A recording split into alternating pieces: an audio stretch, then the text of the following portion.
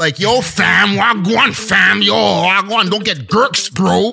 Or I pull up and they're like, yo, wagwan, fam, yo. And they start going extra because I'm here. Nobody's going to be bumping the new Ice Spice in 2025. I'm sorry. We're not talking about them. We're talking about you, that nobody ever listened to your music all the way till freaking 40 years old and don't think that they're going to start doing it now just because you made the right song now. Right, welcome back to another episode of The Borough Sound, recording here live at the UUI Collective.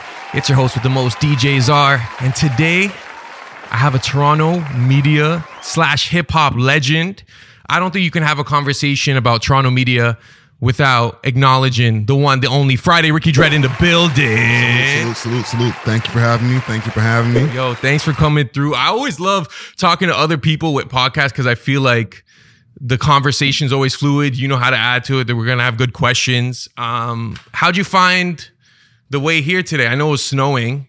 You know what? A lot of people associate me with being downtown or even Parkdale and stuff like that. But low key, for the last year or so, I've been over here in the East End. For real? Doing what?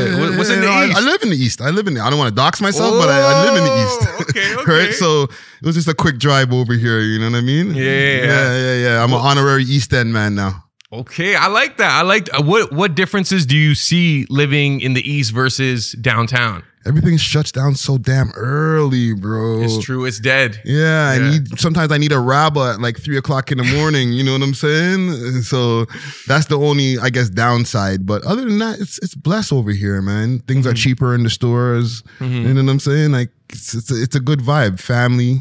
I like it out here. I don't think I've seen a rabba in the East. They don't got those in the East. Yeah, that's I think it's all downtown or like West End. Like I don't ever see them here. Yo, we gotta like franchise a rabba here, bro. Like we might be able to capitalize. Bring rabbas to the East, yo. We gotta make it happen. Cause yo, where else can you get like bogies, food, blunts? Like rabba's actually an underrated convenience / grocery store. Talking about. Yeah. You need that at 4 a.m. sometimes, man. I'm up editing. I'm doing stuff, man. I'm out here. Man, you built, honestly, such a sick platform. And I know it's not even the end of where it's going. Like, I feel like it's just starting to, like, hit that next level. And I want to talk to you about kind of, like, your history in the podcast game, because I did a lot of research. So I watched the Views Before the Six interview that you did a few years back. And obviously a lot of people know that, you know, you kind of started in music as a rapper, IBM. Right? Oh, wow. IBM, Intelligent Black Man. That was the alias? That was like way back in the 90s before I even moved to Toronto. Oh, okay. This is when you were still in Montreal. Montreal. When I was still a Montreal rapper, I went by the name IBM for a space of time. I guess before that, there was K-Love. Yeah. Right? That was when like early 90s, late 80s rappers used to have, you know, K-Force or all these different like super old school names. And then I went through the IBM phase and then I guess switched to Friday after a while. Yeah. And that was because of the movie. I know you said it was because people get paid on a Thursday, they see you on a Friday, but it was because it sounded cute at the time. You know what it did? It sounded tough. Yeah. You know what I'm saying? I feel like as I'm getting older, I'm starting to embrace my nerddom even more. You know what I'm saying? I've grown up and I've been through the street life and all that type of stuff. But a lot of the times I feel it was more out of choices than necessity. Right? So a lot of that comes with a bravado of you want to sound cooler or tougher than than you're actually living. Right? Do you feel like that's to impress women, or do you feel like that might be rooted in like a deeper kind of like identity thing, where I know especially like with the Black community, like being a nerd is like super like looked down upon. You know what I'm saying? I feel like other communities, it's almost like encouraged. Like you want to be the smart guy, like into like quirky things. But in the Black community, it's like, oh, like you're soft, you're lame if you're like on that path, right? I think it goes even beyond the Black community. You know, we love hip hop, but it's part of the hip hop community, and hip hop is such a inviting community. It's a multicultural community, but part of that whole hip hop coming from the streets thing is you can't be soft, you got to be tough. You don't take no shit. So I think a lot of it comes just from that hip hop culture, just the way that our minds were shaped from back in the days. Do you feel like, especially in a market like Toronto, what I found is it's always about gangster rap and like the conscious rap scene is kind of like looked down upon as like nerdy, like, you know, so do you feel like conscious rap will ever be a thing in Toronto, given the Toronto audience and what their expectations are? I think that's all dependent on just the way everywhere in hip hop goes. Right? I think Toronto is a byproduct, with all due respect, Toronto is a byproduct of what is going on everywhere else. Right? Not to say that we don't have trendsetters or anything like that, but in general, we're a byproduct of what's going on other places. So if the whole temperature of hip hop starts becoming conscious, then more Toronto rappers will probably be conscious. Right? When it becomes cool to be conscious in hip hop. Yeah. Right? So if now all the Detroit rappers and Atlanta rappers, the conscious guys start emerging out of the pack and start taking over all of the drill shit, then next thing you know, you're going to start seeing more Toronto rappers who have been spitting the conscious shit, who've been on maybe a higher lyrical vibe, start getting the shine. It's just all dependent on just what's cool in the scene, right? What are the audience really taking in? Because those rappers exist. Yeah. Right? It's not like we don't have a bunch of conscious rappers or rappers who spit more than just drill stuff, right? Yeah. And some of them are doing really well. Like a guy like Toby's doing great. You know what I'm saying? He spits positivity. He spits about his life and some of his struggles and stuff like that without smoking a whole bunch of dead ops, right? He's doing great. Same thing with JMJ Kofi, right? An artist from the East End. He's got millions of streams.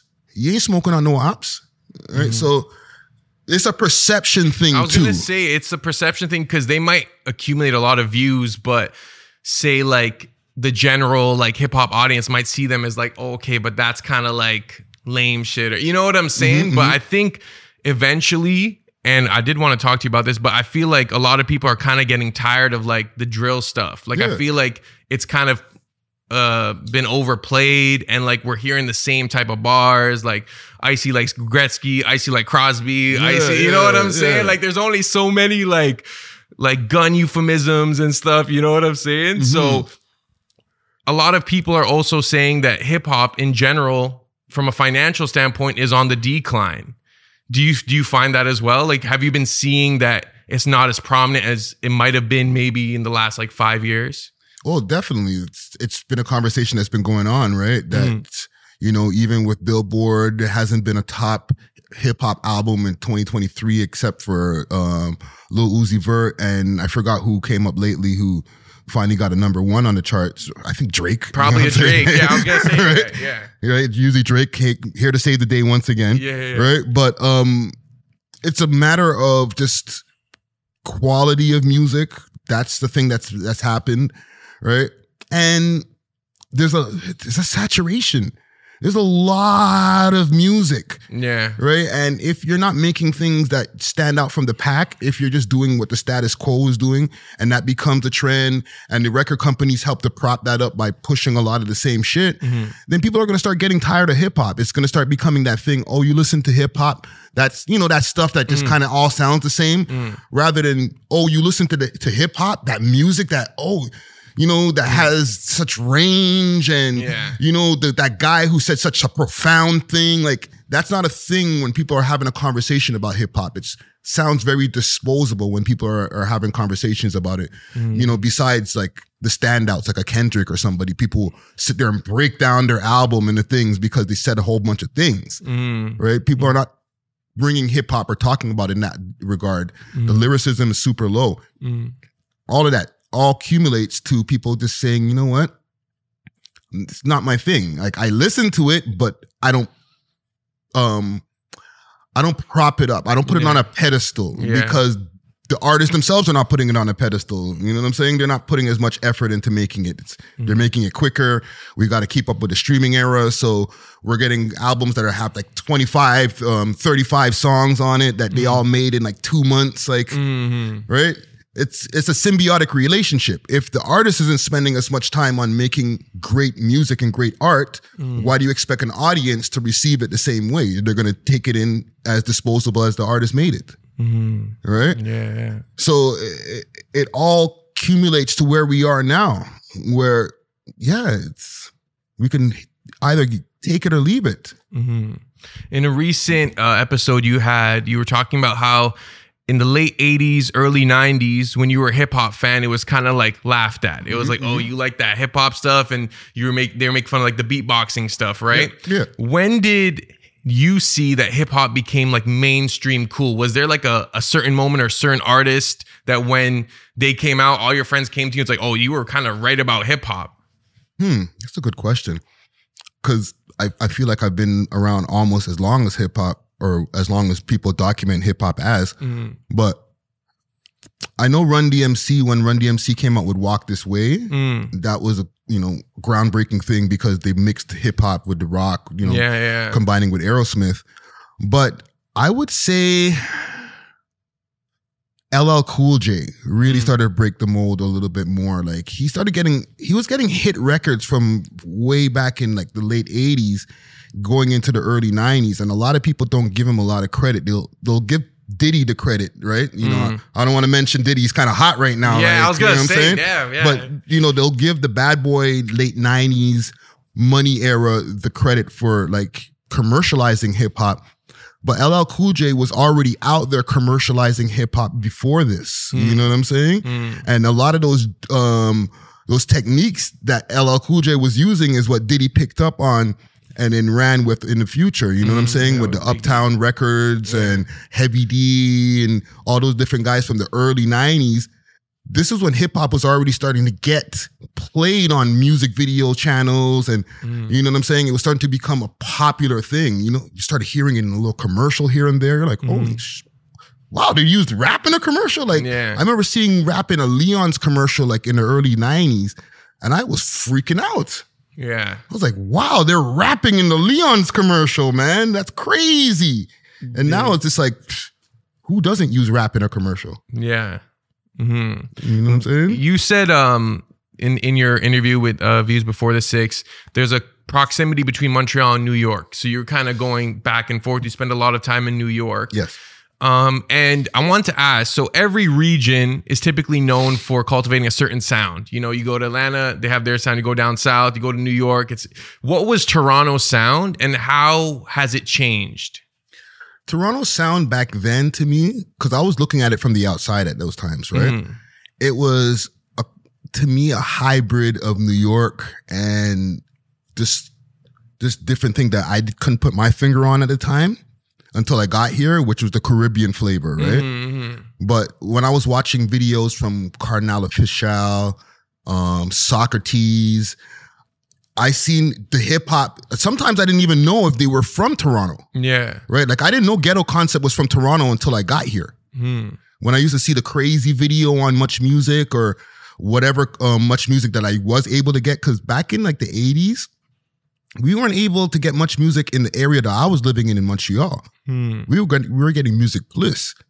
So I used to have to get tapes, like VHS tapes from my cousins who lived in the West End or the West Island of Montreal, because they can get Much Music. And then I'd watch the music videos through there. Like, this and it would be like you have to dig for your hip hop, you know what I'm saying? Yeah, and it would be Canadian rappers that they're showing a lot, like Socrates. They'll show all of like just whatever's out there, right? And those guys had music videos as well. And I wasn't even aware at a certain point that they were from Toronto. You know what I'm saying? I was just like, wow, these guys are just doing hip hop. You know what I'm saying? Beats, rhymes, it just sounded just like any American hip hop to me. How did the sound of Toronto change post Drake? Because I feel like, and I think a lot of it could be because of The Weeknd, but eventually Toronto's sound was characterized by this like kind of dark, melodic, R&B-ish, but like very like ambient, atmospheric kind of sounds, right? I think Drake changed the whole music scene sound. He expanded on what Kanye was already doing, right? Yeah. Kanye was singing on songs with the 808s and heartbreaks. And then when Drake started becoming more popular, like, I feel Drake made people believe that they can do it. When they seen Kanye doing the singing thing, they're like, even kind of thrown off by 808s and heartbreak. It was questionable at the time when it first came out. It was like ahead of its time, but people were like, yo, what is this like? Yeah, like you're not going to rap for a whole album, like, and you're a rapper? Yeah. Well, you're crazy. Yeah. So it wasn't received as well as when Drake started like doing Best I Ever Had and all those different songs. It made other artists say, you know what? that works. Like he sings and he raps and that worked for him. Mm-hmm. And you know, like everybody's going to follow a trend. He created a trend. So Toronto and other places, all these rappers all of a sudden started realizing, oh my God, I can sing too. Yeah. Or if I add a little bit of auto-tune on it, I was gonna say I'm a singer really too. Yeah. Right? Pitch correction and shit. Exactly. Yeah. And the thing is, when I'm even thinking about it in real time, Wayne was doing this as well. Yeah. Wayne had a whole album where he's singing. He put a couple of raps here and there, but like How to Love was a hit song. And he was trying his hand at singing. Yeah. Him and T-Pain were going to do the rapper-singer thing. You know what I'm saying? T-Pain might have been the source of all of that because I feel like T-Pain inspired 808s and Heartbreaks, right? Yeah. So like... But for rappers to believe they can sing, because you got to remember, these guys, T-Pain, they're singers. Even though they had auto-tune on it, you know, Wayne's trying to do what T-Pain's doing. I'm going to try to do a little bit of your singing thing. Yeah. But when Drake started doing it, everybody else is like, yo, you know what?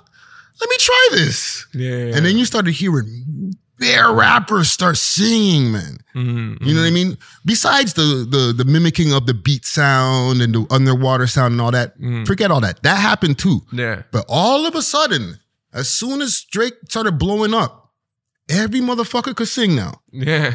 Started singing their own hooks. R&B singers started getting less jobs, getting invited to the studio less because... Yeah. Mans are like, yo, hey, I'm gonna sing my hook like Drake does. Yeah, and I think what that kind of did was for MCs who were rappers, they felt like they had to hop on the auto-tune stuff, and then like it wouldn't sound good with certain people. Like if you're like a pure MC and you know how to rap, and then like you try to do like the auto-tune singing stuff. Like for me, sometimes I would hear it and I'd be like, like for me, when Meek Mill does the auto-tune singing stuff, or like even Fabulous, I'm like, oh my God, like, I don't like it. I want to hear just them spitting. You know what I'm saying? Blame Drake, man. You gotta blame Drake, man.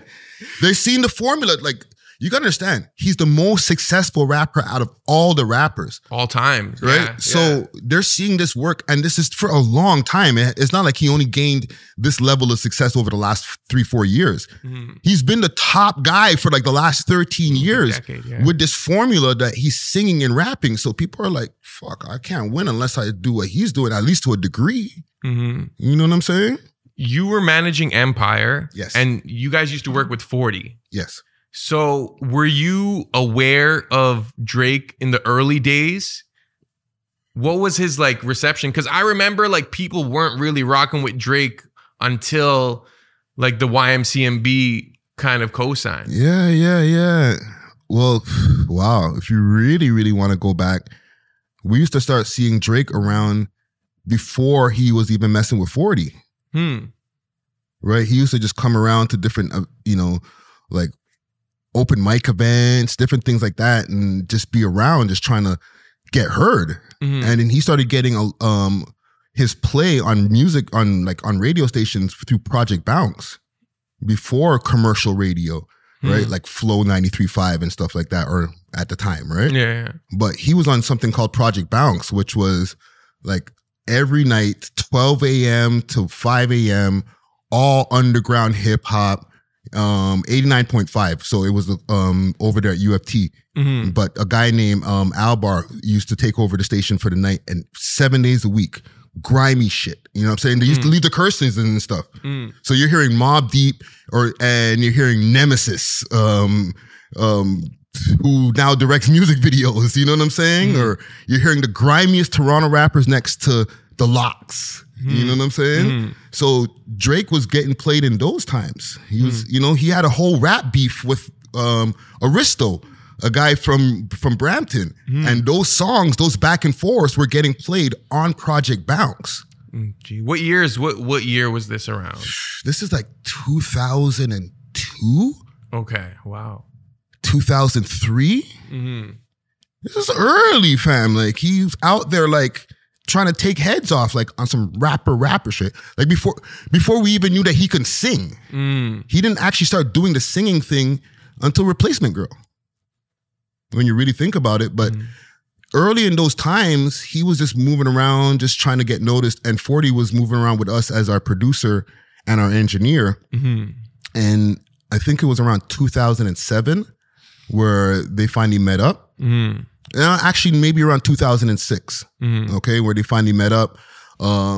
There's different stories of how they met, but from my recollection, they met at an event over at the Queen Elizabeth Hotel. Our crew Empire was battling Drake's Replacement Girl.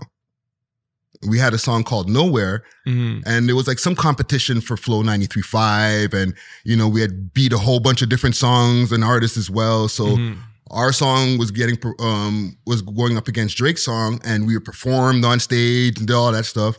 And Replacement Girl won, right? And 40 was there with us, and I think that's the time when they first started meeting up, and then after that, there's other stories of them linking up in the studio and then taking it from there. So at the time, the Toronto hip hop community is very much grungy. It's about bars. It's like almost on some like New York shit. So then Drake comes. He's this light-skinned dude, not necessarily a gangster or anything. Yeah.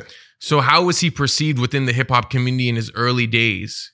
Well, he didn't have the easiest time. I'm not going to say that, he just came through and was accepted right away. Yeah. Right? Like there was times where there was artists that were, because we were a grimy scene. There was artists that were trying to press him, all these different types of things. I don't know exactly when he started linking up with the Rep Subs guys, but then when he started linking up with them, he had more people around him.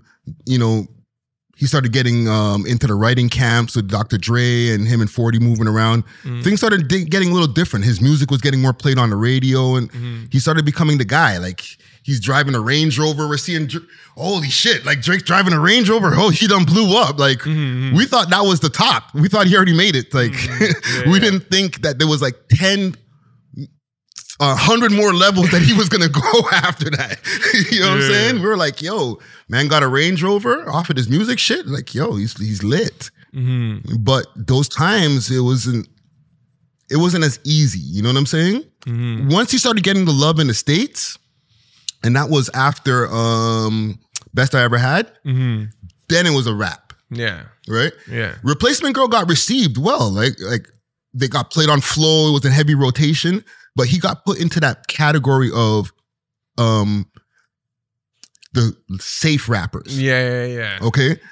There was a divide that still happens now. Okay? There's the safe rappers, and then there's the gangster shit or the underground rappers. Okay?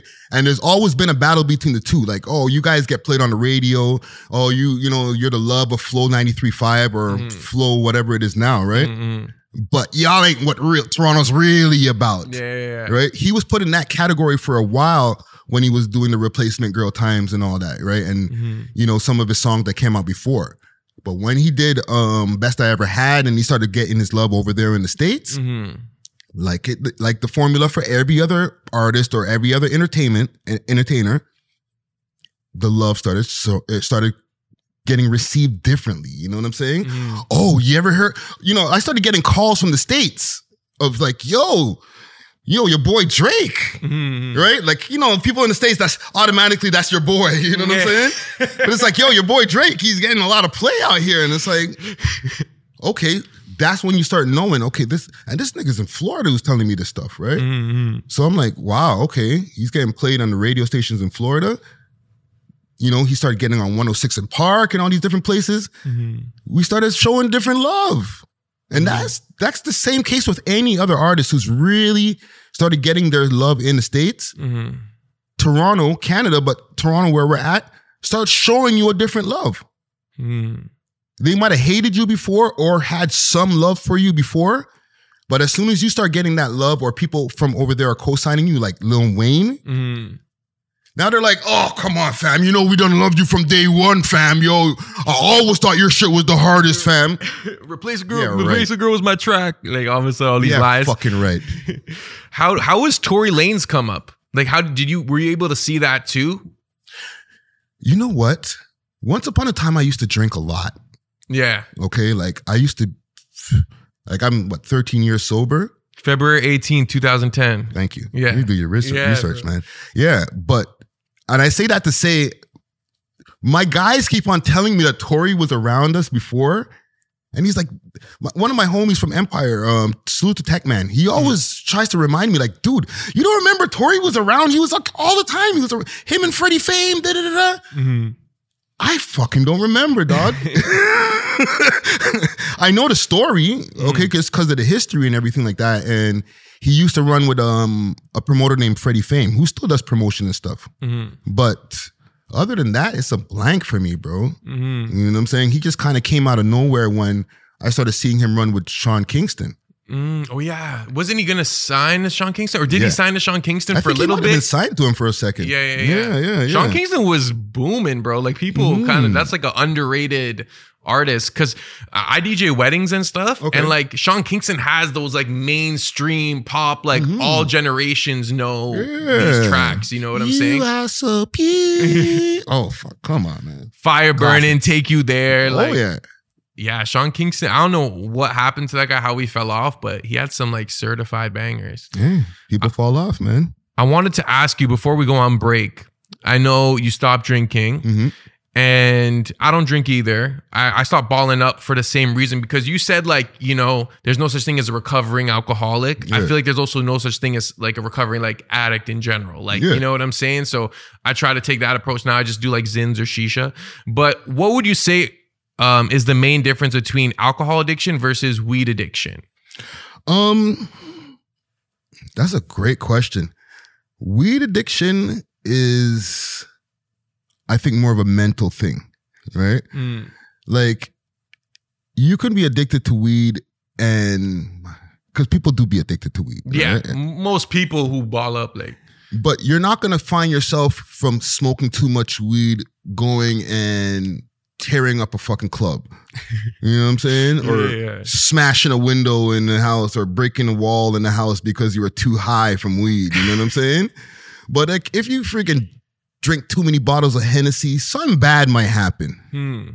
You know what I'm saying? Yeah. So I think that's the main difference, because I smoke hella weed. And also, even with the gateway thing, to each their own. Everybody has different ways of how they receive the things that they put in their body. But for me, I was looking at it, you know, a lot of people call it a gateway drug, right? You start smoking weed, and then you might start drinking, and you might start doing coke and whatever. I think a lot of that is cap, but that's just me, you know, for me personally, right?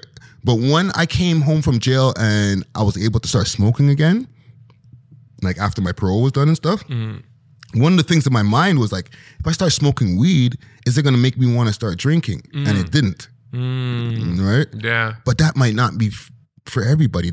Somebody else might start smoking weed and be like, yo, where's the Henny at, man? Yeah. You know what I mean? So it's hard to really give a definite answer, because it's to each their own. Everybody's an individual when it comes to their addiction and stuff like that. Right? Yeah, I agree. I do agree with you that out of all drugs, like, if you're going to be addicted to one, like, weed might be the least harmful. Yeah. Because like, there'll be people who come off like opioids or like coke and all that, or drinking, and they can just smoke, and it cures all the need for like the other drugs. Yeah, you know what I'm saying? Whereas with alcohol, like, you're probably gonna want this, you're probably gonna want more. So I do think there is like a little more utility towards kush. Do you smoke with grabba or just straight? I do smoke with grabba, but that's because I'm addicted to nicotine. Yeah.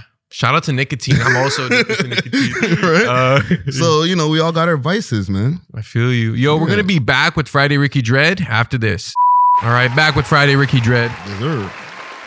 Friday, I have a couple questions written down for you.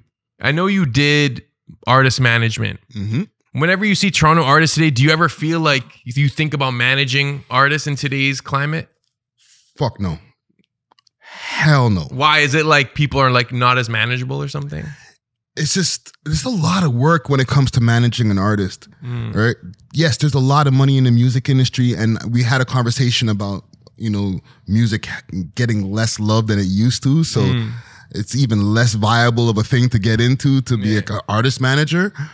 But it's just a lot of headaches. If I would get into anything where I'm dealing with artists, maybe in an executive producer role, where, you know, in the future we have plans on putting together some kind of compilation. We have a multitude of guests that we've interviewed over the years that we can put together a really cool compilation with all of our past guests.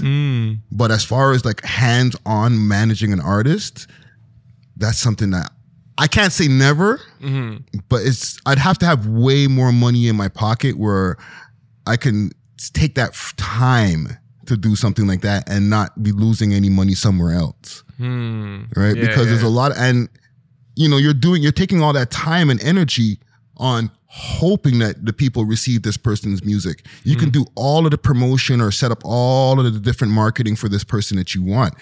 If the people don't like the person's music, or if they're not fucking with them, it's just not going to happen. You know what I'm saying? It's still like winning the lottery to really get a hit or like create a superstar artist. Yeah. And then it's one thing to like get that one hit, but it's a whole nother thing to continue that longevity, right? Yeah. If anything, and if I would focus my managerial skills into anything as far as artist wise, it would be more into the content creators. Yeah. You know what I'm saying? We're like the new wave rappers right now, I feel. Yeah. I'd rather manage another podcast and put them on my network or, you know what I'm saying? We are open to, you know what I'm saying? Yeah. Like I'd rather do something like that. And I've done that before, right? Like we've had other pods on our network. I've had other content creators create other types of content or even just for their own stuff. You know what I'm saying? I'd rather manage somebody in that capacity because of the amount of possibilities that person can get through making content, especially in these days and times. Yeah. If you get a freaking hot Twitch streamer that's willing to do IRL streaming and all that too, that's way more, I don't want to put people into dollars and cents, but that's way more valuable than signing a rapper these days. It's true. A new Aiden Ross, you're out of here, bro. It's true. Come on. What I want to ask is when you had your record label, AWOL Records, A Way of Life Records, and you were managing Empire and stuff, you guys were actually able to physically sell CDs. Yes. Right? So the independent artist route was more doable back then because there was more tangible sales. Whereas I feel like now you're banking on streams. You're going to have to like throw a lot of money at like recording time, production, whatever. And then like you can't even physically sell a CD to recoup. You kind of have to hope that like the algorithm pushes you or whatever. Yeah, you have to be way more social media savvy. That's one thing for sure. And you're dealing with a way bigger pool of people. Maybe not of artists, people, because a lot of these people who are quote unquote artists are not really artists. You know what I'm saying? What do you mean?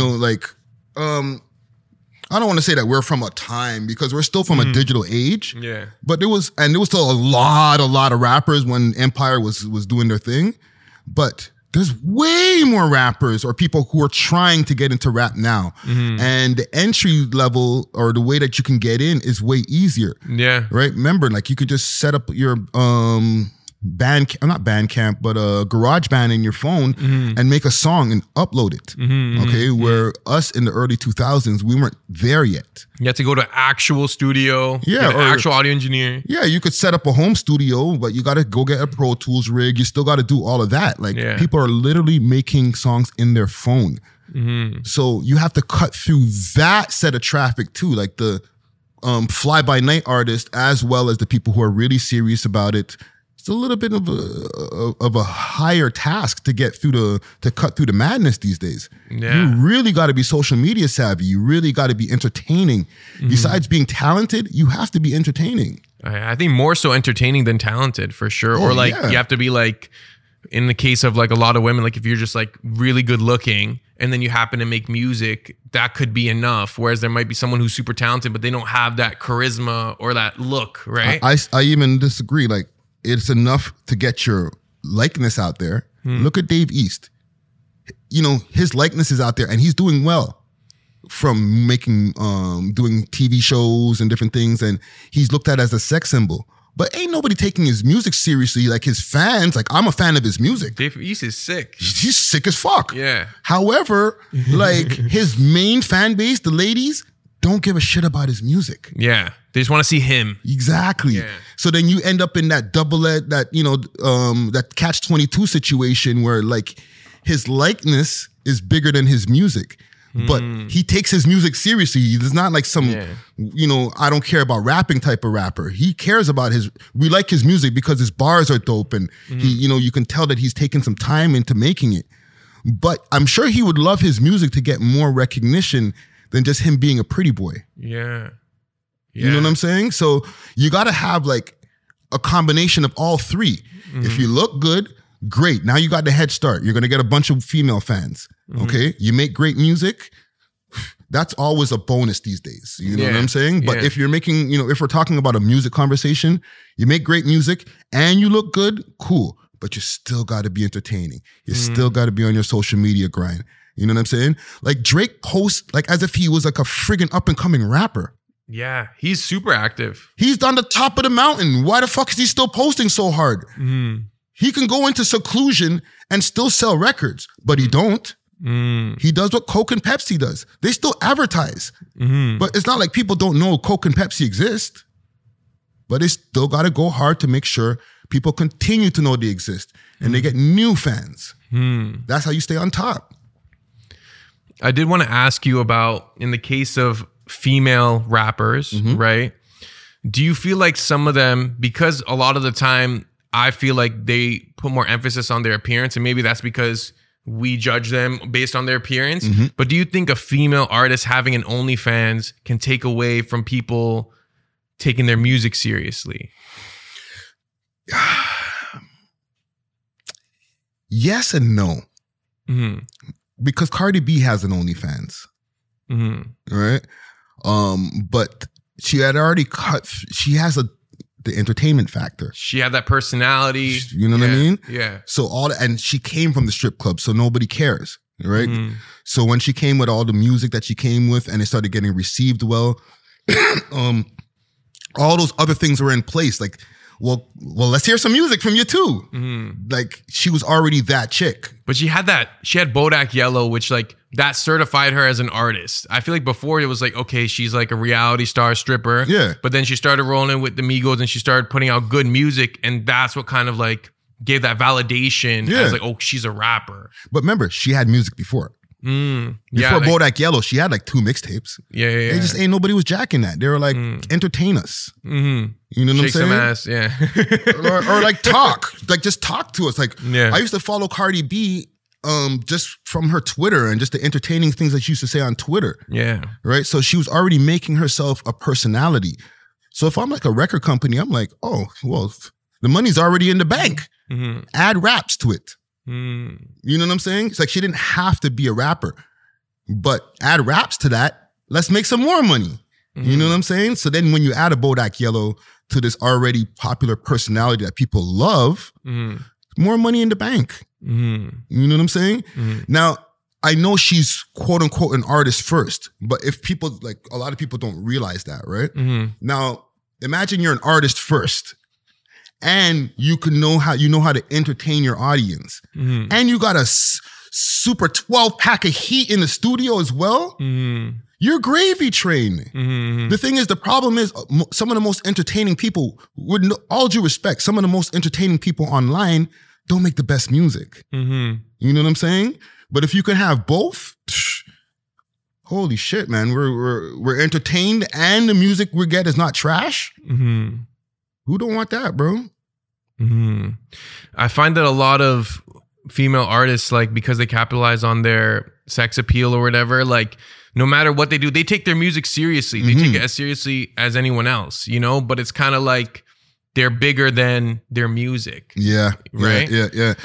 It's weird when it comes to female artists because, like you said before, a lot of it is on us. It's a man's world, right? So it's a lot of the expectations of what we want from them, right?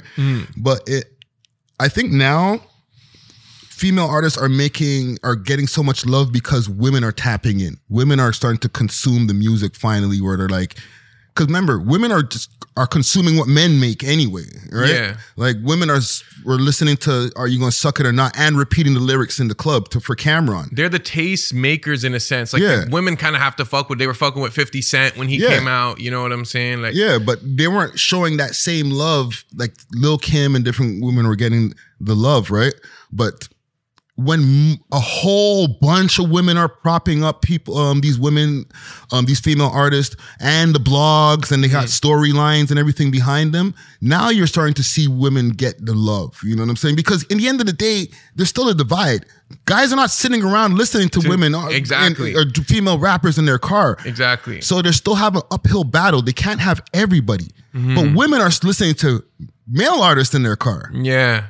Right? Yeah. They don't feel weird listening to some guy talking about, yo, bitch, you gonna suck my dick or not? You know what I'm saying? Yeah. But if like some girl's like, yo, you know, put your head in my lap and you know what I'm saying? Like you look crazy, you know, driving around as a heterosexual man. Listening to that, right? Yeah. So they still have like a divide in their audience. But now they got so many women supporting them, you know what I'm saying? Especially with the blogs and everything too, the shade rooms and all that. Now they're getting their just due. You know what I'm saying? Who do you think is the most bumped female MC by men? Right now? Or like all time. And then you could go right now to all time. I feel like that Nicki Minaj Monster verse was kind of surdy. Yeah. Like you could be a dude and like bump that with no issues kind of thing. I'll give you a top 3. I think Nicki Minaj is in no order. Nicki Minaj, Lauryn Hill. I was going to say Lauryn Hill for sure. Because that one album, people just, like she's still doing tours off of that album. Education? Like, people, and like, she has such a cult following that like, I don't know, like she's still competing with people today off of that one album, right? As far as success. So Nicki Minaj, Lauryn Hill, of all time. Cardi B might be getting in there too, dude. Yeah. You know, it's just that she doesn't have as much music to really back it up. She has a lot of features with male artists that'll make it like, it kind of like makes it okay to bump in a way. You know what I'm saying? And I'm not going off of skills and what I prefer, right? Because then I'd put like Queen Latifah in that and Heather B type shit. Like, or like even if I want to go for my favorite stuff, like Rhapsody, you know what I'm saying? Like Rhapsody's not one of my favorite female MCs. She's just one of my favorite MCs. You know what I'm saying? But if we're going by like success levels, then you got to go by the people who like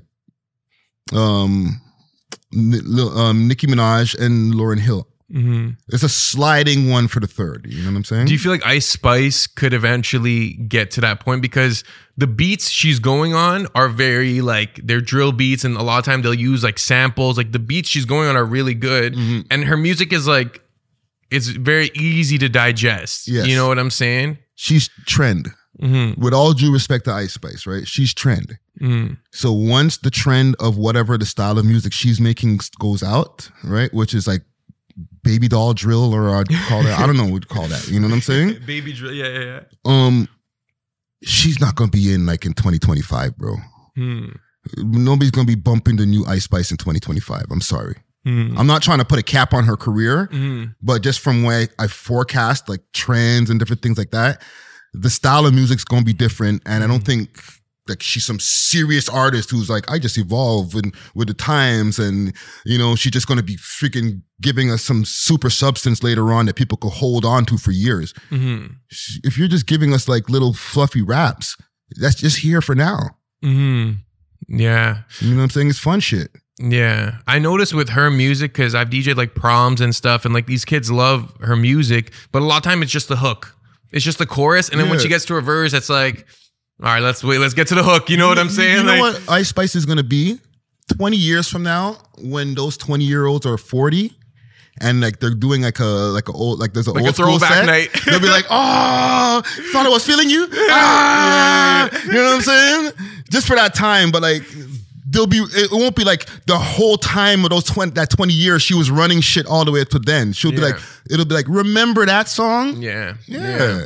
It's so funny because now like people my age, I'm 28. So I'm seeing a lot of people get married who are my age. And Soulja Boy is like the way older people you see like Cha-Cha Slide or Macarena.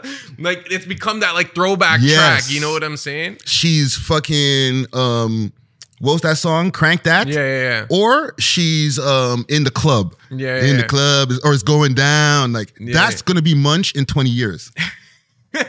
I could see it. I could see that. Like, I'm again, with all due respect to Ice Spice, because I gotta say this, because sometimes I'll be talking blah blah blah on my podcast and interviews and stuff like that. And oh yeah, by the way, salute to Dusty Wallace, that's my co-host. We having some hot takes. Yeah. But then I don't be expecting that people who were having these hot takes about hear it sometimes. So I always say, with all due respect, you know what I'm saying? Ice Spice Munch is the song that I remember. Again, I'm not an Ice Spice listener, so I don't know what other bangers she has. I think there's another one called Deli. Yeah. She has a song with Nicki Minaj, that Barbie song that was on the movie. Yes. So like she got a lot of mainstream love, I would say. Okay, but people are gonna remember Munch. Yeah. You know what I'm saying? Mm-hmm. Because that was the breakout, and you know what I'm saying? Like, unless she's making and she's not trying to, unless she's gonna make something that's gonna stick to you forever, like we're gonna remember Munch 20 years from now, fam. All the other stuff is cool for now, but even in real time right now, we know Munch. Yeah. You know what I'm saying? Yeah. She has 5 other songs out, including the Taylor Swift one. We know Munch, bro. Yeah. I have a rapid fire question. So these are just quick answers. Okay. Friday. Do you believe in God or a higher power? Yes. If you had one last meal, what would it be? Ooh.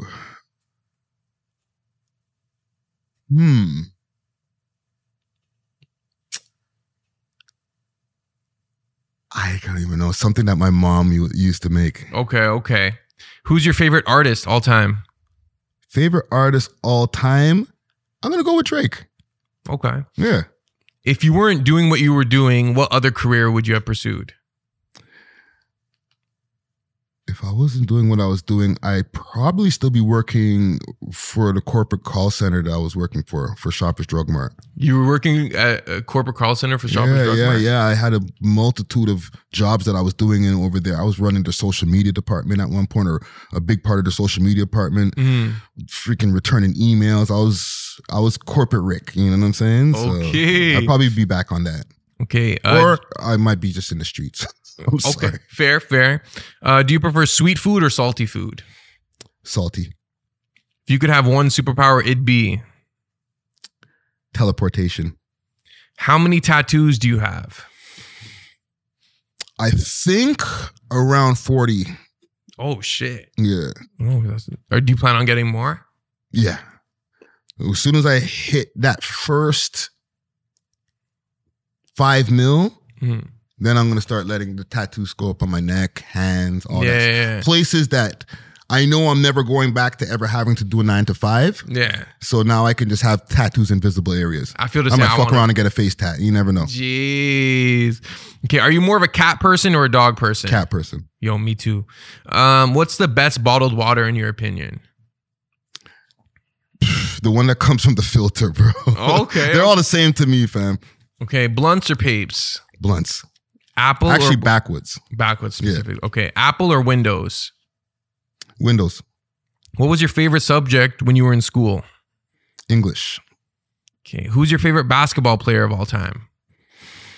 I don't really have one, so I'm just going to default Michael Jordan. Okay. If you had to learn another language, what language would you learn? Mandarin. Okay. Smart. Okay. What's your dream city to visit? Los Angeles. What do you think happens when you die? Wow. Is that the last one? That is the last one. Bro, the thing is, I've been struggling with this, okay? Because salute to Dusty Wallace once again. We were having a conversation on the podcast, and he was like, if somebody commits, we're on YouTube, right? So if somebody unalives themselves, right? You can't go to heaven. And I was like, I don't believe in heaven. And he was like, right? Yeah. But I don't believe in heaven or hell. Okay. Right? I don't believe that there's some place that, now you're going to bump into all your family members and everybody's got like white suits on and, and there's clouds all around. That's some fairy tale shit to me. And if you do some bad stuff and God doesn't forgive you, now you have to go to this place that there's this eternal fire all the time and some goat looking guy that you got to talk to every day. Like that's fairy tale shit to me. You know what I'm saying? Like you asked me before, I do believe in a higher power, but I believe that, your soul, and this is going to sound crazy, it just lives on. No, it doesn't sound crazy. You know what I'm saying? It doesn't go somewhere else to some other place. It lives on. Like you know, the people, it might sound crazy, like there's just a bunch of like souls just roaming the earth. Yeah. That's what's happening. You know what I'm saying? And you might tap in with some of them if you have those kind of different kinetic powers. There's some people who might be able to see souls and different spirits all the time. Yeah. And then sometimes they make themselves visible to you when they want to. But they ain't gone nowhere. They're here still. That's deep. So do you think it's possible that it could be like reincarnation where like your soul goes into like another form? Like maybe you come back as another person, or maybe you come back in another form. Maybe you might be like an animal or something, but like your soul from like another life kind of thing? I'm open to that. Yeah. I'm definitely open to that. Right? But I just don't believe in that. I don't want to call it a fairy tale because people get offended. Like, come on, fam, heaven's real. Like, yeah. I can't buy it. You know what I'm saying? That there's this one place above, and like above where? Above space? Yeah. Is it like in between space and like the clouds? So somewhere in between when you're going really past the clouds, like 90,000 altitude, you might pass through heaven, but we're just not conscious enough to see it before we hit space. Like, where are we supposed to get this location? Yeah. You know what I'm saying? That they kept on showing us on the movies and stuff like that. If it's up. Yeah. Right? Yeah. Or is it in space? You know what I'm saying? And again, I'm not trying to disrespect anybody's beliefs, but where is heaven if it's heaven? And where is hell if it's hell? Is it in the core of the earth where it's the hottest? Yeah. You know what I'm saying? How many leagues down is it, below the ocean? Like, where are the locations of these places? Yeah, I think a lot of people, because I think having an afterlife in a religion is really good incentive to like, you almost instill fear or like a reward, right? I think if it does exist, I'm not sure if it does, it would be in the spiritual realm as opposed to like this literal physical manifestation that like we're taught. Yeah. But you never know, man. I guess there's only one way to find out. We'll find out eventually, right? What I did want to talk to you about, so someone who's involved with We Love Hip Hop, PK Herx, he stepped away from the podcast because he didn't want to promote, quote unquote, this demon stuff, adding that it contributes to the genocide of the black man, right? He said that, promoting certain types of artists is kind of like, it leads to like black on black violence majority of the time. That's a paraphrase, but sure. Yeah, absolutely. So how do you balance covering topical issues or trends, which often could intersect with street politics, without adding to the glorification of it or popularizing it more? We react. We react to what we already see that's going on. As an older statesman, we're never here like, hey, so when you guys gonna, hit back, get your get back. Right? Or so what? You ain't gonna spin for him? Like, that's not the type of commentary that we have on the show. With PK Herc, and salute to him, with him leaving, I think it was more of a personal thing. Yeah. Rather than just us discussing these things in general. Even though that was part of it, because at any time in the future, we could be discussing a topic that's going on that hits him in a personal way again. Like, personal members of his peoples might be involved in. So that was more of a reason for him backing away, right? Because at the time, something had happened where he had lost a personal friend of his that was really close to him. And that person was in the rap scene. And because we comment on that type of stuff, he was trying to avoid having to deal with that in the future as well. Right? But as far as just the way we comment on these different things that are happening, I always handle it with care. And the care I handle it with is, so how are you guys going to resolve this? You know what I mean? Like, if two rappers are having an issue and we decide to cover it on the podcast, our commentary is always like, here are the things that they said about each other. What do you think? What can these guys do to resolve this? Where did it come from? We try to break it down like that rather than key, ha, ha, ha. I can't believe these guys are having a beef. Right? That's always the end result of that piece of, or that segment in the content. Like, hey, so what's the resolution, guys? How are we going to resolve this? You know what I'm saying? Yeah. And the thing is, because we speak to so many artists personally, we might even have a chance to speak to that artist and say, dude, like, I see you having this issue. Like, is there a way you guys can dead this? Like, you know what I'm saying? Yeah. Rather than just post the fuckery. Yeah. Right? We're blogs. Like, I'm a blogger, but I'm a podcaster as well. Yeah. Right? I'm a media personality. So I have different responsibilities. I can't just post whatever. You know what I'm saying? Yeah. Sometimes I have exclusive news of something that might be embarrassing to a rapper. Right? I choose not to post it. I'll let the other blogs get the exclusive or the breaking news on something like that. But then I can react to what's been posted and then give my actual words and commentary rather than just a caption. Right? Yeah. I noticed when you talk to Real Toronto News, you asked, like, do blogs have responsibilities? And I was going to ask, do you feel like the blogs are catering to the audience, or do you feel like the blogs have enough power now where they can almost dictate the taste and kind of dictate the audience? Or do you feel like they're kind of tailoring their content towards what I would say, honestly, with Toronto, it's mostly a toxic audience. You look at the comments, the most viral stuff, it's often because it's the most hateable, it's the most roastable. There's some degree of politics involved, right? Yeah, definitely. So do you feel like now it's gone to a point, especially bigger blogs like Six Buzz or Real Toronto News Straight Out, like, do you feel like they're able to kind of dictate the taste based on what they're posting? Or do you feel like at the end of the day, they're always just going to tailor towards clicks, comments, what the audience wants and expects? They got to do both, right? If you're running a media page, you got to get clicks. If you're running a media page that's influential in the music scene, you have the power to be able to preview certain artists and spotlight them in front of people's faces. So from the Six Buzz perspective, and even Keep Six Solid, those guys find ways of making other types of content with these artists as well, right? Six Buzz has a record label. Yeah. You know what I'm saying? So if they're going to be promoting artists, it's going to be on the strength of, hey, we're also promoting these records that we have with them. So yeah, I'm going to put up another Pressa song, or I'm going to throw up another top 5 song because we're working with them. Yeah. You know what I'm saying? So it's not a bias, oh, we're just posting them. We're working with them. Same with Keep Six Solid. We're going to do a solid 16s with them.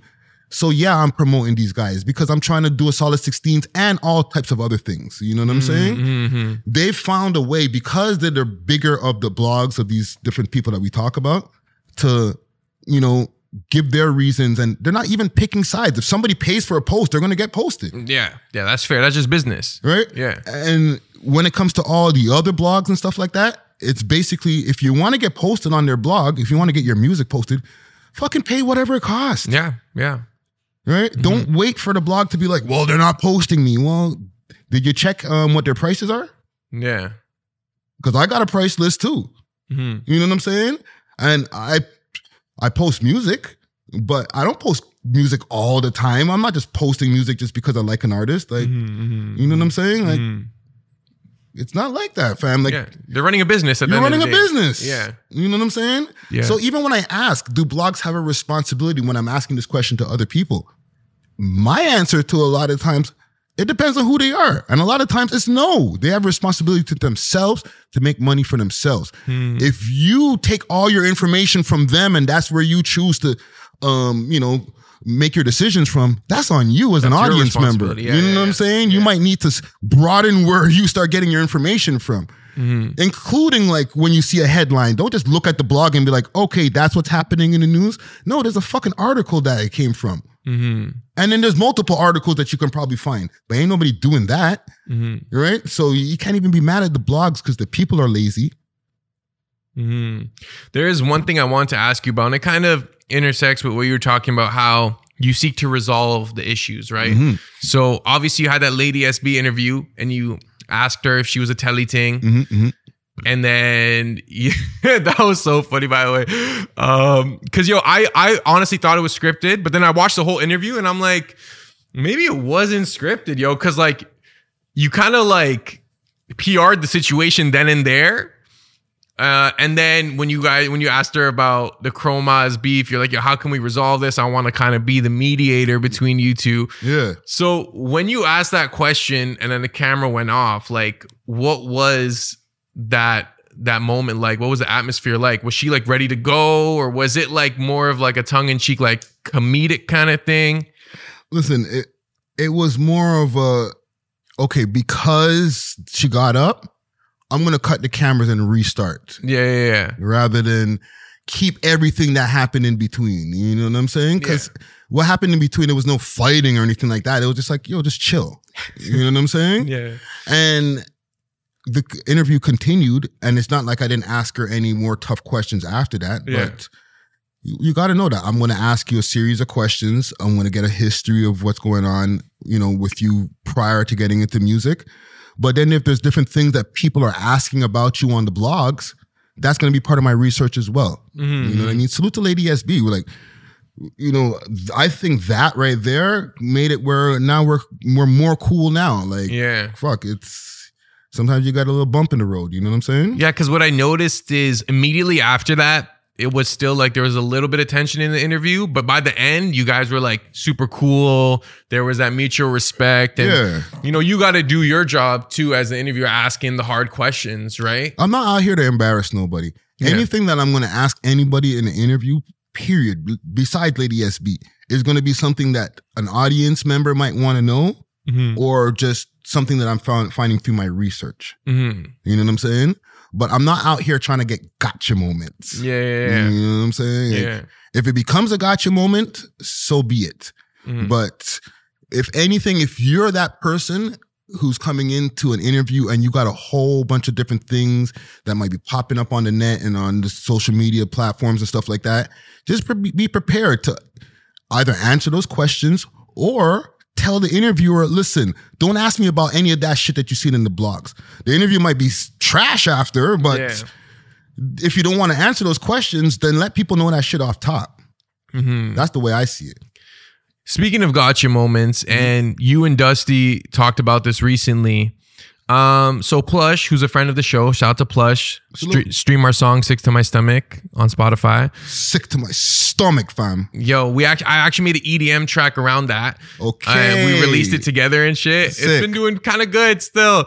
But you guys were talking about how now this is kind of almost like the new characterization of Toronto, or the perception of Toronto is almost deeply exactly rooted in this Plush moment of the accent. That interview was here. No. I interviewed Plush. That was on Seeking Success. Shout out to them. But we interviewed her too.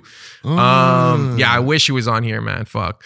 But it's okay. Shit is viral. And it was super viral. A lot of reactions. And when you were discussing it with Dusty, you were saying how if this becomes the main perception of Toronto, it can be problematic for 2024 and beyond. Yes. Why do you say that? Because we can't have the Toronto accent being a source of jokes. You understand what I'm saying? Like ridicule. Internationally.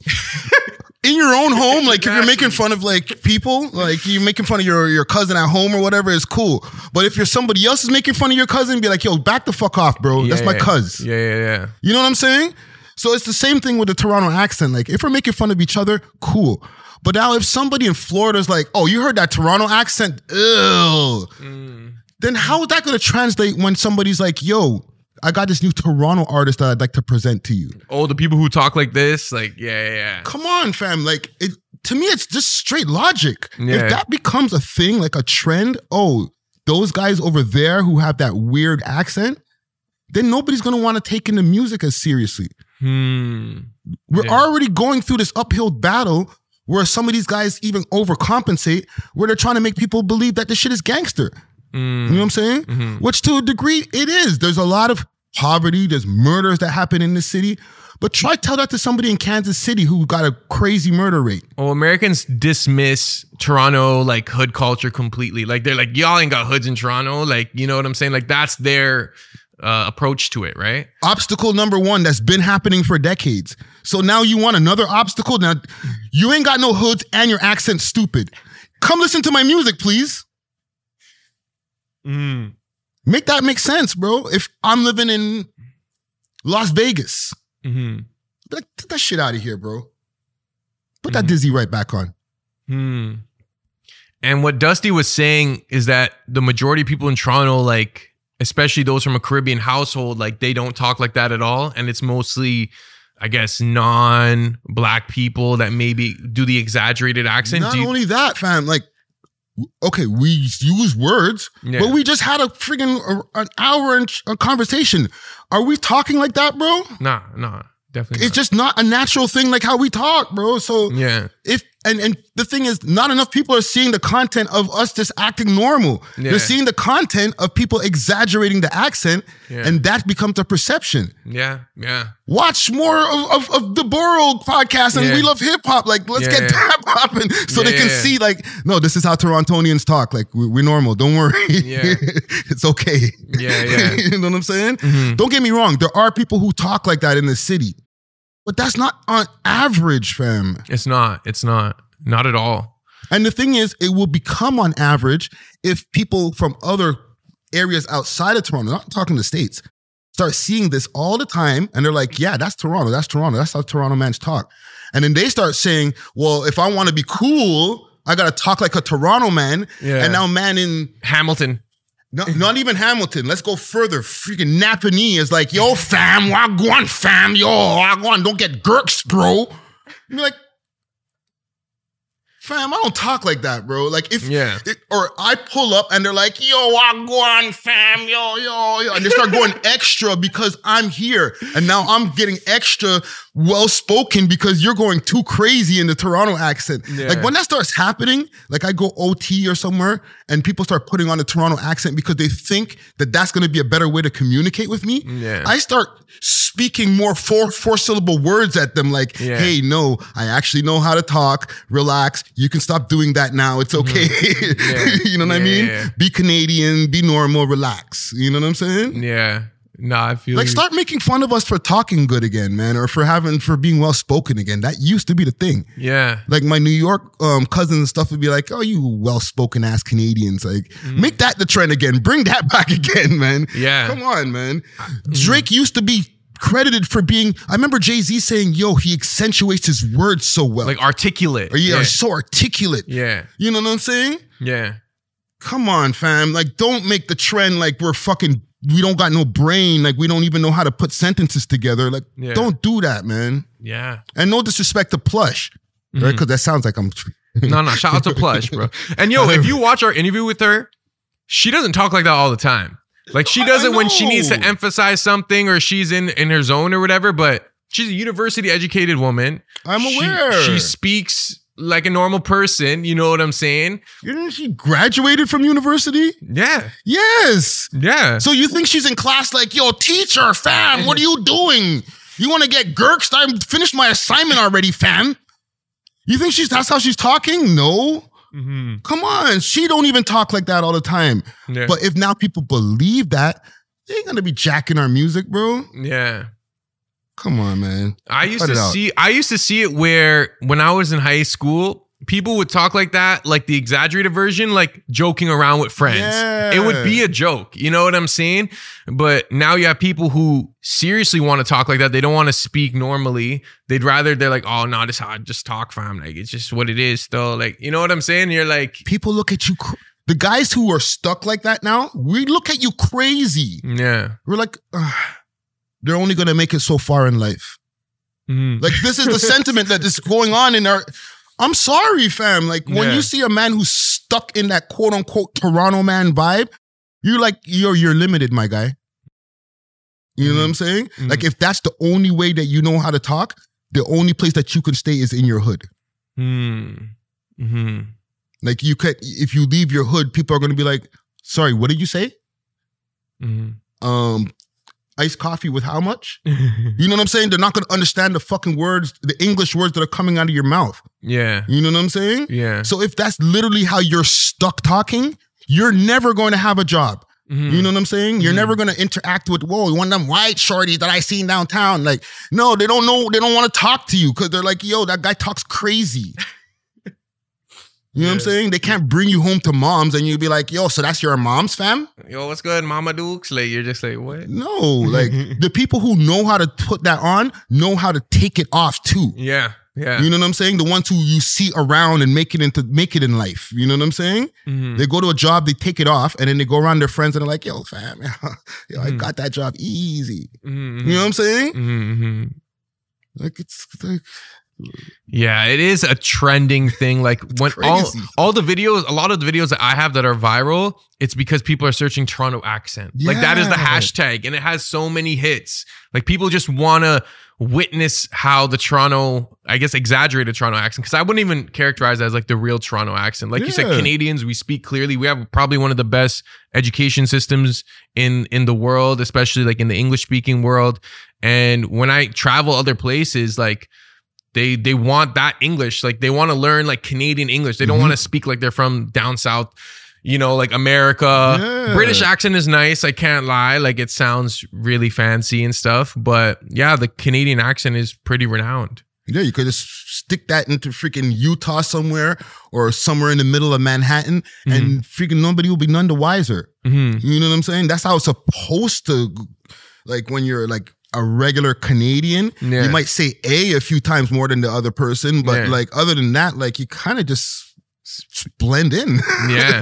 You know what I'm saying? But I feel like Memphis, you know how in Memphis they say like music instead of music? Like I feel like they get slightly ridiculed for their accent, but it hasn't affected the music perception or how it's received. So hopefully that's the same case with Toronto. It's bigged up. They're like, oh, you know, I'm gonna start saying music like them. Yeah, you know what I'm saying? Like people start mimicking LA stuff on hood, on gang. People, you know what I mean? People look at these different accents around and they big them up. They try to take some of those slangs, put them in their raps, put them in their regular like talk. Tings, like, you know, I'm not from Canada, but I see a lot of tings. Make that a trend where some of our words, people are like, yo, I fuck with that. Yo, I'm gonna start using that in my shit over here. You know what I mean? Yo, where's the tings at? You know what I'm saying? Yeah. Where like mans in Florida are starting to use ting rather than ha ha ha ha ha every time they hear the Toronto accent. Yeah. They're like, oh, actually, you know what? Let me take that. I like that one there. Because we use a lot of like New York slang. I feel like we use like UK, New York, or London, New York, Toronto. There's a lot of like share like Jamaican or like and our own shit is fire, fam. Like when I started hearing man say yo wallahi, bro, I was like, yo, that sounds fire. You know what I'm saying? Yeah. Rather than, oh, that's how mans are talking. No, I was like, yo, make that a trend. You know what I'm saying? Because it's even coming from like spiritual places and stuff. I'm like, yo, that's kind of sick. Yeah. You know what I'm saying? But now it's starting to become a trend where like you're starting to laugh at the way we talk. Like, nah, fam, we got fire words, bro. Not fire words. You know what I'm saying? But even that, like we take that and you all make be like, oh, that's fire. Then man over here will be like, yo, fire upon that. Yeah. You know what I'm saying? Yeah. Big that up, bro. Don't make fun of that. You know what I'm saying? You know what's another one? When people in the States, like if there's someone who's good at basketball, they'll be like, yo, he's a bucket. But then whenever I hear it, I'm like, yo, he's a bucket. Like, you know what I'm saying? Bucket, yo. They're like, yo, that guy's a bucket. And it's like a compliment. And I'm always like, okay, I guess I'm not here. There's a couple more questions I want to ask you. I know, so you're half Ghanaian, half Bayesian, right? And I know in the interview you did, you said you didn't really tap into the Ghanaian side. You pretty much grew up in a Bayesian household. But in Toronto, there's a lot of Ghanaians, right? So were you ever able to kind of like reconcile with that side of your heritage just by like being with other Ghanaians and like learning about it through them? Unfortunately, no. Most Ghanaians that I meet, when I tell them that I'm half Ghanaian, they're like, they start speaking the language to me. They start asking me if I ever ate different like jollof rice or whatever. And I'm like, I'm so ignorant to it that they get mad at me. They're like, bro, what's wrong with you, man? I got you're not Ghanaian enough. Like, yeah. But, you know, I got to tap in more, you know? RIP to my pops. He passed back in 2020. Actually 2019, late 2019. And prior to that, like maybe about 3-4 years prior to that, it was the first time I ever even got on the phone with him. Wow. Yeah. So I only got to like hear what his voice sounded like when I was like 39 or something. You know what I'm saying? So, and find out that I have sisters and a brother and stuff like that. So now I have an opportunity to tap in with that side, you know, finally go to Ghana, link up with my family. You know, my family's spread out all over the world, right? But we'll reconnect back in Ghana at one point, and I'll tap back in. You know what I'm saying? Yeah, for sure. I mean, such a rich culture. And even, and this kind of segues to my next question, because as we see the trend move away from hip hop more towards Afro beats and reggaeton, like, do you ever see Toronto being almost like an Afrobeat hub? Because we do have a lot of Afrobeat artists here, and I feel like that's kind of what people want to hear. I think we're always going to get the biggest Afrobeat artist from an African country. Yeah. Right? Like, somebody from Nigeria, or, somebody might come out of the Congo next, or you never know. But just because it's Afrobeats, like, it's in authentic, the name. that's the spot. Yeah. Right? It's the same thing with the reggae scene. Like, yes, we have a bunch of reggae artists that are coming out of Toronto, but the biggest reggae artists in the world come out of Jamaica. Yeah. You know what I'm saying? Yeah. Well, we can maybe get close, have a hybrid version, right? Because we got to still understand that we're Toronto and we have our own identity as well. So yes, there might be a Ghanaian person that has a lot of, soul in them and be able to create a really dope Afrobeat song. But it's going to be a fusion in somewhere of some kind of something else. A Toronto-ness to the Afro. Yeah. Right? It can never be completely authentic. You know what I'm saying? Speaking on that hybrid, and this is where I kind of see it heading. And what I notice a lot on TikTok is a lot of these remixes, they'll take like a central C vocal and they'll throw it on a house beat, right? And I feel like house and EDM is such a huge market. Like I used to think like, hip hop is the biggest market. But as a DJ, I start to see like, man, like these raves, EDM, house, there's deep house, there's trance, there's techno. Oh, yeah. I feel like what we need to do is take Toronto rap and throw it on a 130 BPM kind of like steady house thing that people can just vibe out to, not just here, but in Europe and the States. And I think that would be a good way to kind of preserve our authentic hip hopness, but also adapt to the times where it's like, okay, like, you know what, maybe drill isn't going to be here forever. Yeah. And maybe I feel like house has been here for a minute. You know what I'm saying? Like, yeah. Well, there's already an artist that's already doing that to a degree. A female artist named Sad Boy. Oh yes, yeah, Sad Boy, yeah. She has like a fusion that does a sort of EDM-ish thing, or can get remixed easily in EDM clubs and stuff, right? So that's already starting to happen, and I think it's been tried before. It just the success has never completely been there on a mainstream level, where like even like Waka Flocka is, ingratiated himself into the EDM scene, but you had to kind of go and find out. It wasn't like everybody knew this. You know what I'm saying? Same thing with R.I.P. Gangsta Boo.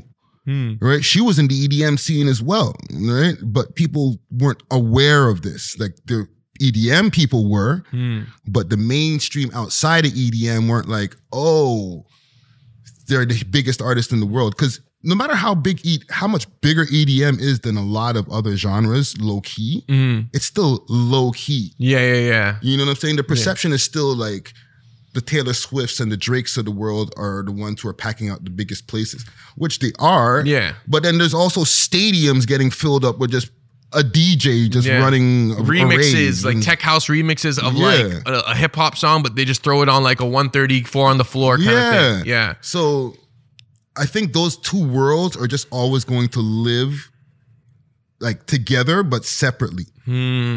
Yeah. You know what I'm saying? Because they're both huge, but they both serve different purposes. Yeah. Like if you want something that has vocals and different things and like get your feelings from the things that the people are saying, then you're going to have to go listen to Taylor Swift's or Drake's music and get the feelings from there. But if you just want to vibe out and get out of your headspace and stuff like that, then you can go to EDM and just listen to the beats and the vibes and the bass in your stomach and stuff like that. Yeah, like, the drops and shit. So they could both still be insanely popular and have mad amounts of people who consume it, but they're both consuming it for different reasons. Yeah. You know what I'm saying? I feel like UK garage is kind of like a fusion of both, where it's like fast rap on like steady kind of beats, you know what I'm saying? And I think it's good for like partying. It's a good BPM to like dance to, because I feel like sometimes like I want to play like a hip hop song at like 70 BPM or 65, but I'm like, it's so slow. You know what I'm saying? Like people, that 120, 130, 135 range is so good for like kind of upbeat dancing. If we can throw some raps on there and have like a good beat and like drops and stuff, I feel like that would be a good way to prepare for the future, because right now how I see it is hip hop is just kind of being utilized as like quick trendy TikTok things, maybe for dances and stuff, but it's not serving like how it used to serve. You know what I'm saying? But it's going to be hard to dig in and give you something of lyrical value on a BPM level that fast. That's the catch 22 or something like that. You can make some cool sounding shit, but is it gonna hit like where you're like listening to the lyrics? Oh no, it's pure like vibes type shit. It's just vibes. Yeah. Right? So we still want more from our rappers than just vibes. Yeah. Right? Yeah. So we can achieve them getting the popularity from that, from joining those two things together.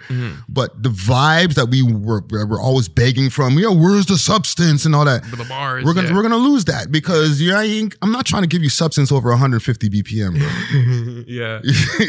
You know what I'm saying? I think the most substance comes from like that 90 to 100, like especially like old school hip hop. Like that's where you could like spit bars and there's still kind of like a vibe. If you're at 150, I'm gonna be repeating a lot of bars, bro. Yeah. You know what I'm saying? Just to get you to, it's like a dance. Get you on a rhythm of what I'm saying. You know what I mean? Rather than, take this in. Because that's like, it's serving the wrong purpose. Like I'm supposed to be vibing and all of a sudden I'm like saying all this complex shit. You'd be like, wait, whoa. You're killing my high, bro. Like, you know what I'm saying? Just another quick question. In your views before the 6 interview, you said there was salute to Big Tweez on that interview too. Man. Such a good interview, man. I even listened to it on SoundCloud because I know there was a little more.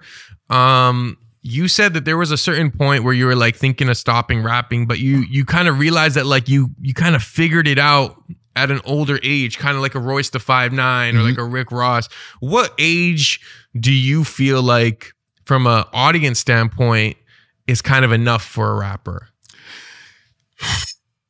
This is a tricky one. I feel that if you are somebody who's been trying at rap, okay, because people keep on misconstruing the words that this thing that I have with older rappers, okay? If you're a rapper who had success, like if you're a young jock and you still want to rap at 45 years old, go ahead. You had them going down, you had multiple hits, you were signed, you were inside of the label thing, you know what I'm saying? Go ahead. But if you've been trying at rap all this time and now you get to like 35 and you've never been able to break into that, like where people are consuming your music at a high level, pack it up, man. Because nobody's looking for the new 35-year-old rapper. Yeah. You know what I'm saying? They're looking for the new 20-year-old rapper. Yeah. Right? You tried all that shit when you were 20. You made the mistakes. You tried again. You did all that. All the way to 35. If nobody's jacking you on a friggin' million stream level even, pack it the fuck up. And if you're 45 and still doing it, and you still haven't cracked that, you look crazy. Yeah. You look fucking crazy. Okay? I'm sorry, but you look crazy. No, it's facts, bro. It's one thing, because people will be like, well, what about Benny the Butcher? They have success. And they're the exception to the rule. They're the only ones that we're talking about who at 35 started getting their success type shit. You know what I'm saying? Yeah. Where like, we're not talking about, well, Jay-Z can put out another album tomorrow. Yeah, that's because Jay-Z has platinum records. It's Jay-Z, yeah. You know what I'm saying? We're not talking about them. We're talking about you, that nobody ever listened to your music all the way till freaking 40 years old, and don't think that they're going to start doing it now just because you made the right song now. Yeah, you didn't make the right song the whole fucking 20 years before when you were rapping. Yeah. So it's not going to all of a sudden happen at 40 or 35 that, oh, this one banger that I make, this is the one I took over the city with. Nah, fam, you sound crazy. But why do you feel like, is this like a hip hop specific thing? Because I feel like other genres, you could break out at like 35. You could be a country singer at 35 and start booming from there, or like rock, or like a house DJ or a house producer. You're just getting known at like 38. You know what I'm saying? Yeah. Why is it that hip hop and rap, it's such a young man sport? Because it is a fucking young man sport. That is what it is. And it also depends on what you want. People look at success in different ways. They want to be Jay-Z, but you don't have to be Jay-Z to be able to have a successful and comfortable life from being a musician. If you have a core audience of 100,000 people who are consuming your music on a yearly basis, that you're putting out music, let's say 2-3 projects a year with your 100,000, maybe 150,000 fan base, which it doesn't even crack the surface. Yeah. That's nothing in the whole world of billions. That's a lot of success. That is success, though. But that's success. Yeah. You don't have to work 9 to 5. You tour around serving your audience and maybe a few more people who come in and out. Yeah. You know what I'm saying? Yeah. They buy your merch and they make you at least $1 million a year. And nobody knows your name yet. Do you want to be that guy? Or do you want to be Lil Baby and everybody knows your name and everybody's like, oh, I'm on the gram all the time, but you might be broke. That's the fucking thing with these guys. They want to be more famous than they just want to just be able to support their family. Yeah, they want the clout. They want the things that come with the fame. Yeah, but if you could make a living off of music, nobody knowing your name, but you make $1 million a year, would you take it? You get to do your art and live from it, but you just don't get to be Jay-Z. Are you going to say, nah, B, I'm not taking that, fam? Nobody's going to know my name, though? Yeah, nobody's going to know your name except for those maybe 150, 100,000, maybe 200,000 people who consume your music every year. Yeah. People who actually do care, though. The smaller fan bases will care about you more than if you're this huge megastar and you're just put on a pedestal, but then, you're canceled, you lose all your fan base. You know what I'm saying? Like, it happened to the baby, sort of. You know what I'm saying? Yeah. It depends on what you really want. Like, if you're a real musician, you'll be cool with that. Like, if you really, really love making music and you're able to do that for a living, just come up with some new cool shit every year that people are like, oh yeah, my favorite artist is even getting better. You know what I'm saying? And you serve your fan base, you go to freaking 600 person venues, 1,000 people venues, and they're full.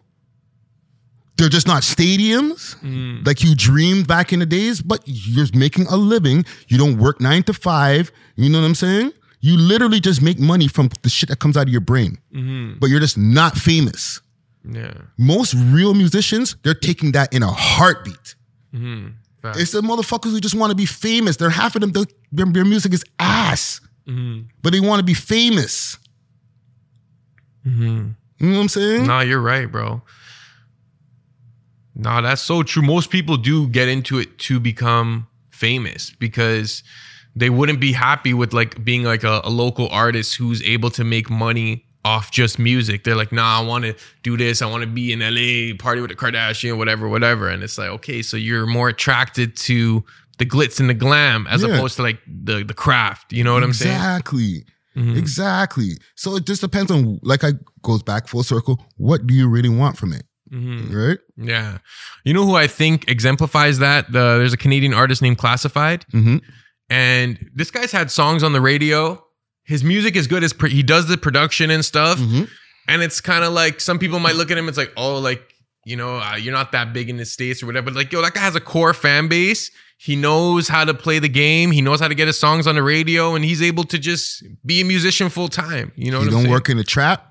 He don't work at Walmart. No disrespect to anybody who works at Walmart or anybody in the trap. But he ain't got to do that.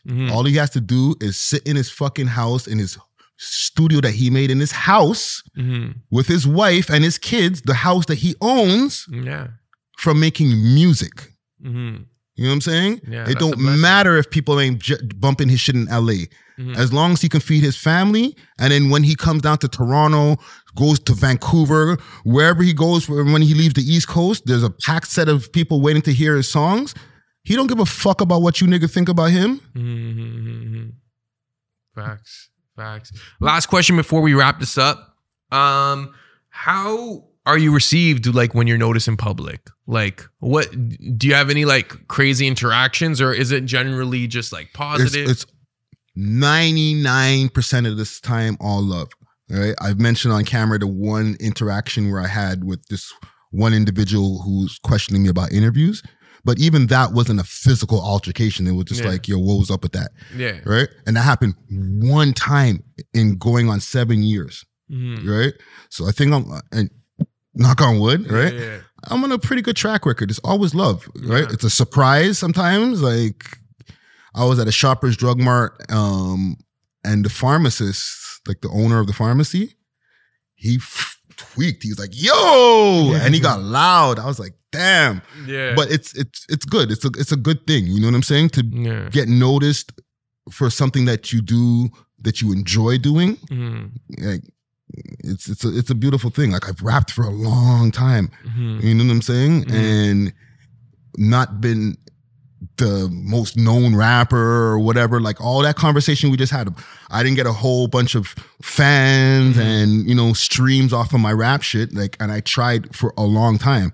Right. So doing this podcast has been more rewarding than any day that I've ever spent in the studio. Not taking away anything from that, but doing this has been one of the most rewarding things that I've ever done in my life. No, I think honestly you deserve all that praise because I think what we see is not only is the content good, but you've been putting in the work. And there's that. You have over like 4,000 videos on YouTube. You know what I'm saying? Holy smokes, I didn't even realize like that. 4.7K or something like that. And it's just the consistency and the work. And also you're not going at it from an angle to just like stir up beef or like, you know, like there's genuine care for the content. And I like super commend you for that. That's why I was like really happy that, you know, you gave me the opportunity to interview you. And I just wanted to end this off with like asking you, like, is there any advice you have for us at Borough Sound, myself, in terms of like going forward? Because in a sense, like, you know, I feel like I relate to your story a little because I started off rapping. Obviously, everyone wanted to be a rapper at one point. I got into production. I went to university, then I went to Trebas for audio engineering. So I was like, you know, you went to Harris, right? Yes. Harris Institute. And, you know, I was like, okay, maybe I'll be like a producer, audio engineer. I'm like recording these people and I'm like, okay, like I still do it here and there. I still make beats. Yeah. But I felt like, okay, like media production overall, like this is kind of what I want to do alongside like the other stuff. So what kind of advice do you have for myself and us at Borough Sound? I always say this to everybody, be consistent. Okay. Be consistent and learn all of the rules to the game. Right? Like, the copyright rules to YouTube, you know, the best titles and things that you're not allowed to do on YouTube and things that you are the best practices when it comes to YouTube. When it comes to podcasters out there, get the audios out too. You know what I'm saying? Make sure you're on all the different audio platforms because you could develop a whole different loyal audience that's different than your visual audience. That are just waiting to hear those audios when they're listening, when they're at their office or when they're driving the FedEx truck or whatever. They need that where they could just listen to an audio, you know what I'm saying, and stream it on their Spotify app, right? So make sure that you feed all those audiences and consistently feed them. You know what I mean? And no disrespect to anybody who creates moments and stuff like that. And I'm not even going to act like even in the past I haven't done some of the same. But just keep on cutting content. Those moments will come. Yeah. Right? You're going to find that organic moment where somebody might spaz the fuck out in an interview or, you know, give some crazy hot take or some wild story that gets a bunch of reposts. But don't force it. Yeah. Right? Yeah. Just keep on cutting the content and then it'll happen. Because when you just have a few pieces and you're just trying to force those moments, people can see that shit. Yeah. Right? But even if you try to make one of those moments, but you're making mad content all the time, it'll be even harder to see even if you fake the moment. You get me? Yeah, absolutely. Because you still have a work ethic. You're not just out here trying to make moments and let me see if I can get a viral moment. Nah, you got a plethora of content that's out there and there's a bunch of moments that happened. You know what I'm saying? But like I said, organically is the best way. I didn't freaking ask Bizloke to come in and start screaming at us, bro. Yeah. Right? We did 47 episodes before, or 46 episodes before that. I wasn't like, yo, Biz, when you get in here, you'll just start going off. Yeah. We did 46 episodes. This man pulled up. We met him for the first time. He just started going off. Yeah. Moment. You know what I'm saying? And later on in the future, other moments happen. But we kept on cutting content for those moments to happen. So just keep on cutting it, man. Respect. Friday, Ricky DRED. Make sure you check out We Love Hip Hop Network. Much love for coming through, man. Lots of gems. I feel like I could ask you bare questions. It is mad fucking cold in here. I'm not gonna lie. So, and I know you're gonna do your live show later tonight, right? When's this dropping? This is probably gonna drop within the next week. Hopefully, within the next week. Well, then the live show would have already happened. Yes. Over there in Hamilton, and big salute to Diamond Club and all the different people that support us when it comes to stuff like this. You know what I'm saying? And yeah, man, big salute to Dusty Wallace. Big salute to Empress. AGB to Don over there in Montreal. He does interviews for us over there in Montreal. So salute to him. Yeah, man, the team, we out here, bro. Strong team, man. And honestly, probably the best media network in Toronto, in my opinion. You know what I'm saying? So much love. Make sure you comment, like, subscribe to Burrow Sound. Check us out on Instagram. Until next time, peace. And shout out Wasta Sauce on the cam.